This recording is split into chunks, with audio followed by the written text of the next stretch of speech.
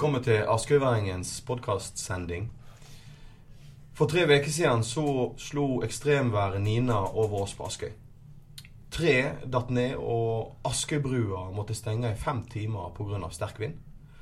At brua måtte stenge sjelden vare. Både kommunens folk, brannvesen og mange andre måtte trå til for å sikre hus, strøm og heimer. I vekene som har fulgt etterpå, så har store deler av en del av Askøys befolkning vært uten samband. Internett, strøm, og mange av dem har manglet dette i flere dager og noen i flere veker. I dag har vi i studio kommunalsjef for teknisk i Askøy kommune, Ivar Odlandsvik. Vi har Pål Hansen som brannsjef i Askøy brann og redning. Og vi har Åse Pettersen på besøk, som kvalitetsleder i Askøy kommune.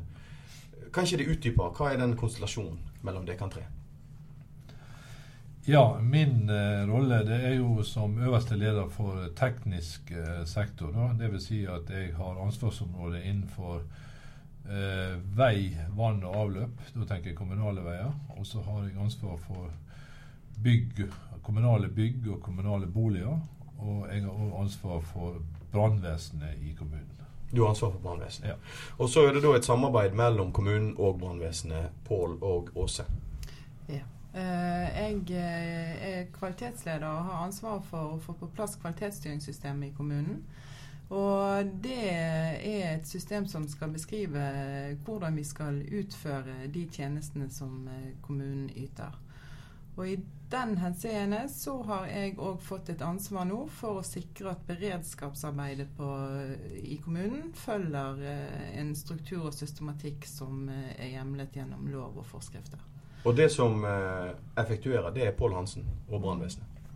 Ja, vi skal da, når det en slags trussel, da, som dette ekstremværet var, så skal vi da sørge for at kommunen sine tjenester kan gå så godt som vanlig da, i en sånn hendelse.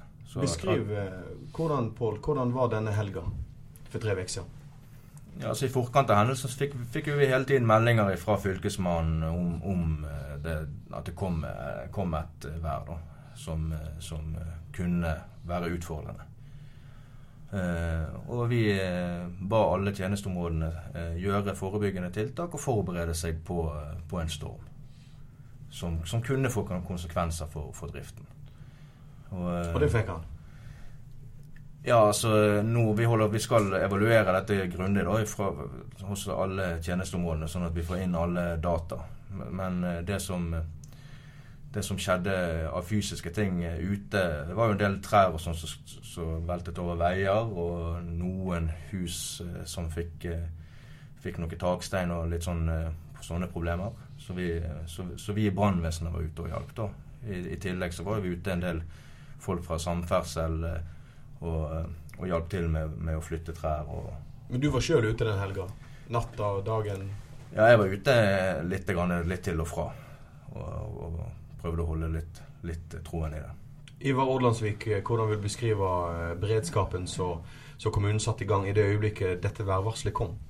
Det var jo litt usikre meldinger da på fredagen om dette her ble så voldsomt som det var i utgangspunktet sagt noe om, og meldingene som gikk ut på fredagen var for så vidt ikke så alvorlige som det ble på formiddagen på lørdag.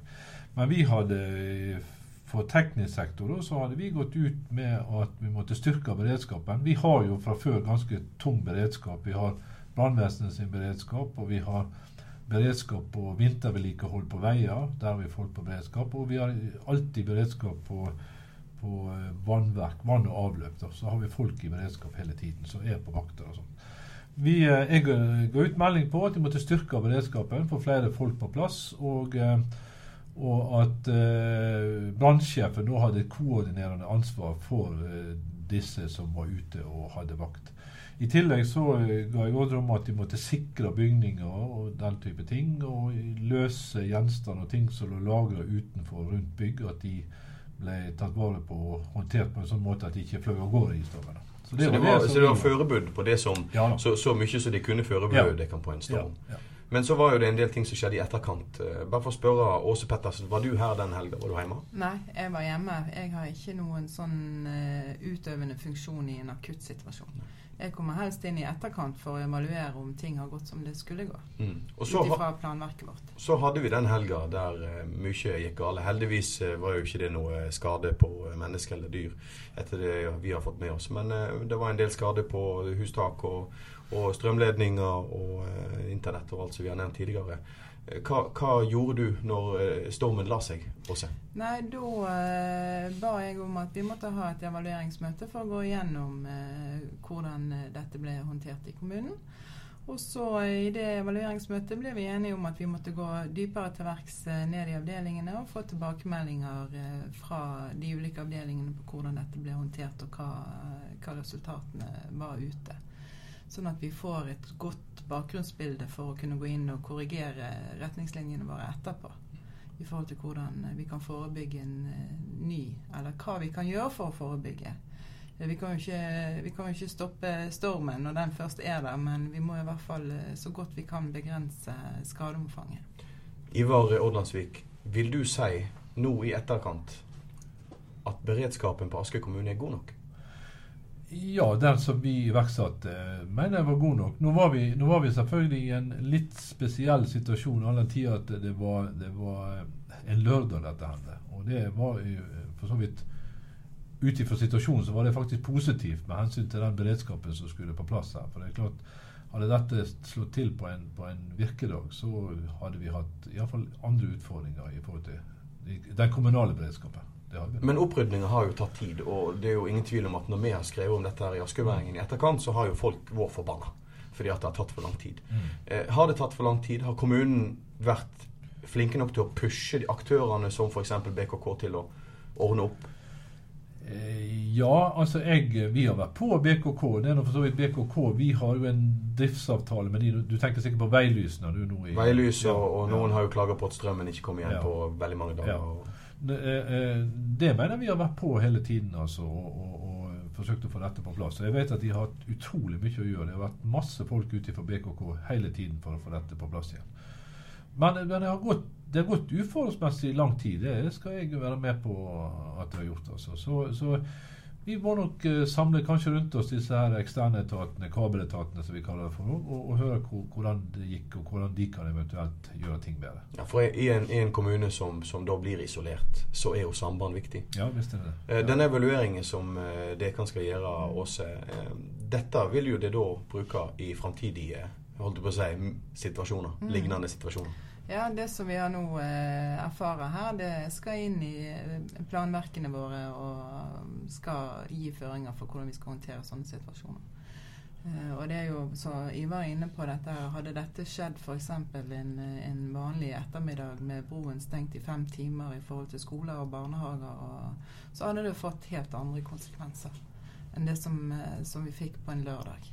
Så selv om ikke de var direkte involvert i hendelsen, så blir de også med i forhold til evalueringen om å tenke scenario at dette hadde skjedd en tirsdag ettermiddag. Pål Hansen, brannsjef.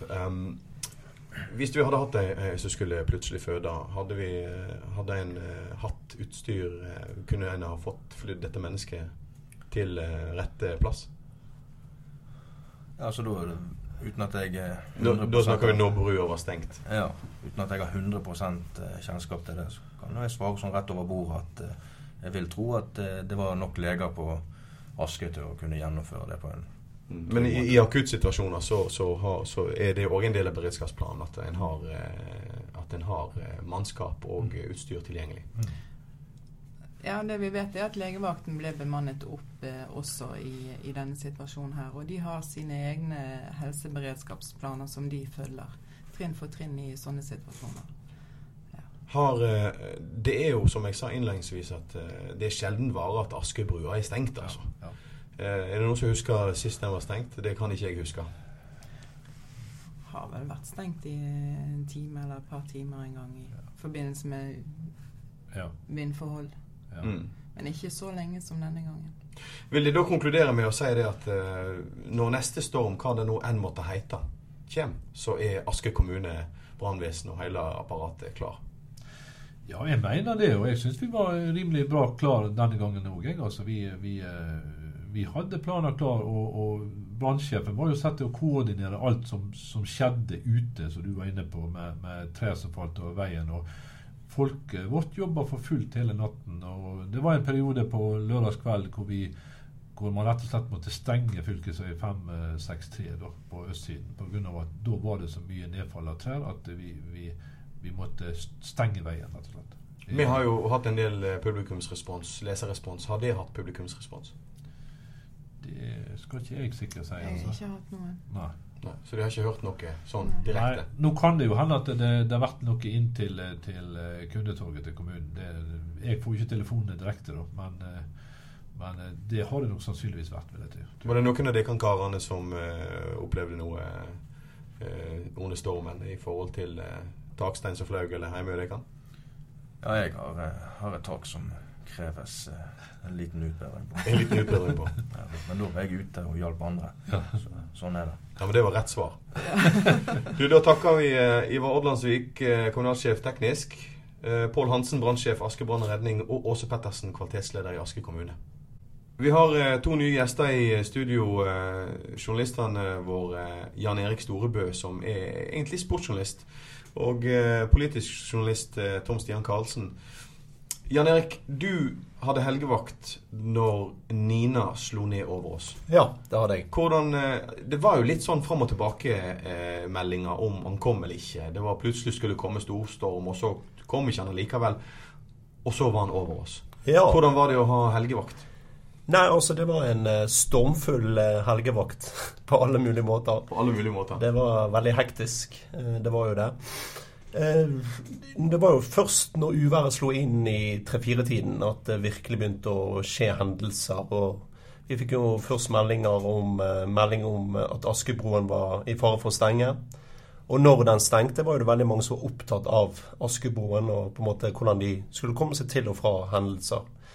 Så utover dagen var jo det meldinger om veltete trær. Det var jo egentlig overalt. Vi fikk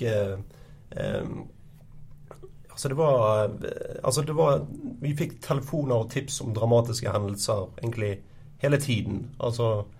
Vi fikk bilder, og leserne var aktive å sende inn bilder. Ja, de var flinke til å tipse oss. Men følte du noe på dette selv? Det var jo ekstremt svær. Og følte du noe på dette sikkerhet når du var ute på jobb? Ja, jeg tok jo meg faktisk turen opp til Askebroen, og fikk jo kjenne på naturens krefter. Og det var jo vanskelig å stå på beina, faktisk, når jeg skulle bevege meg mot Askebroen for å snakke med bilister som sto der og ventet. Vi husker jo at det var noen sinte og noen oppgitte, og noen ventet på barnebarna sine.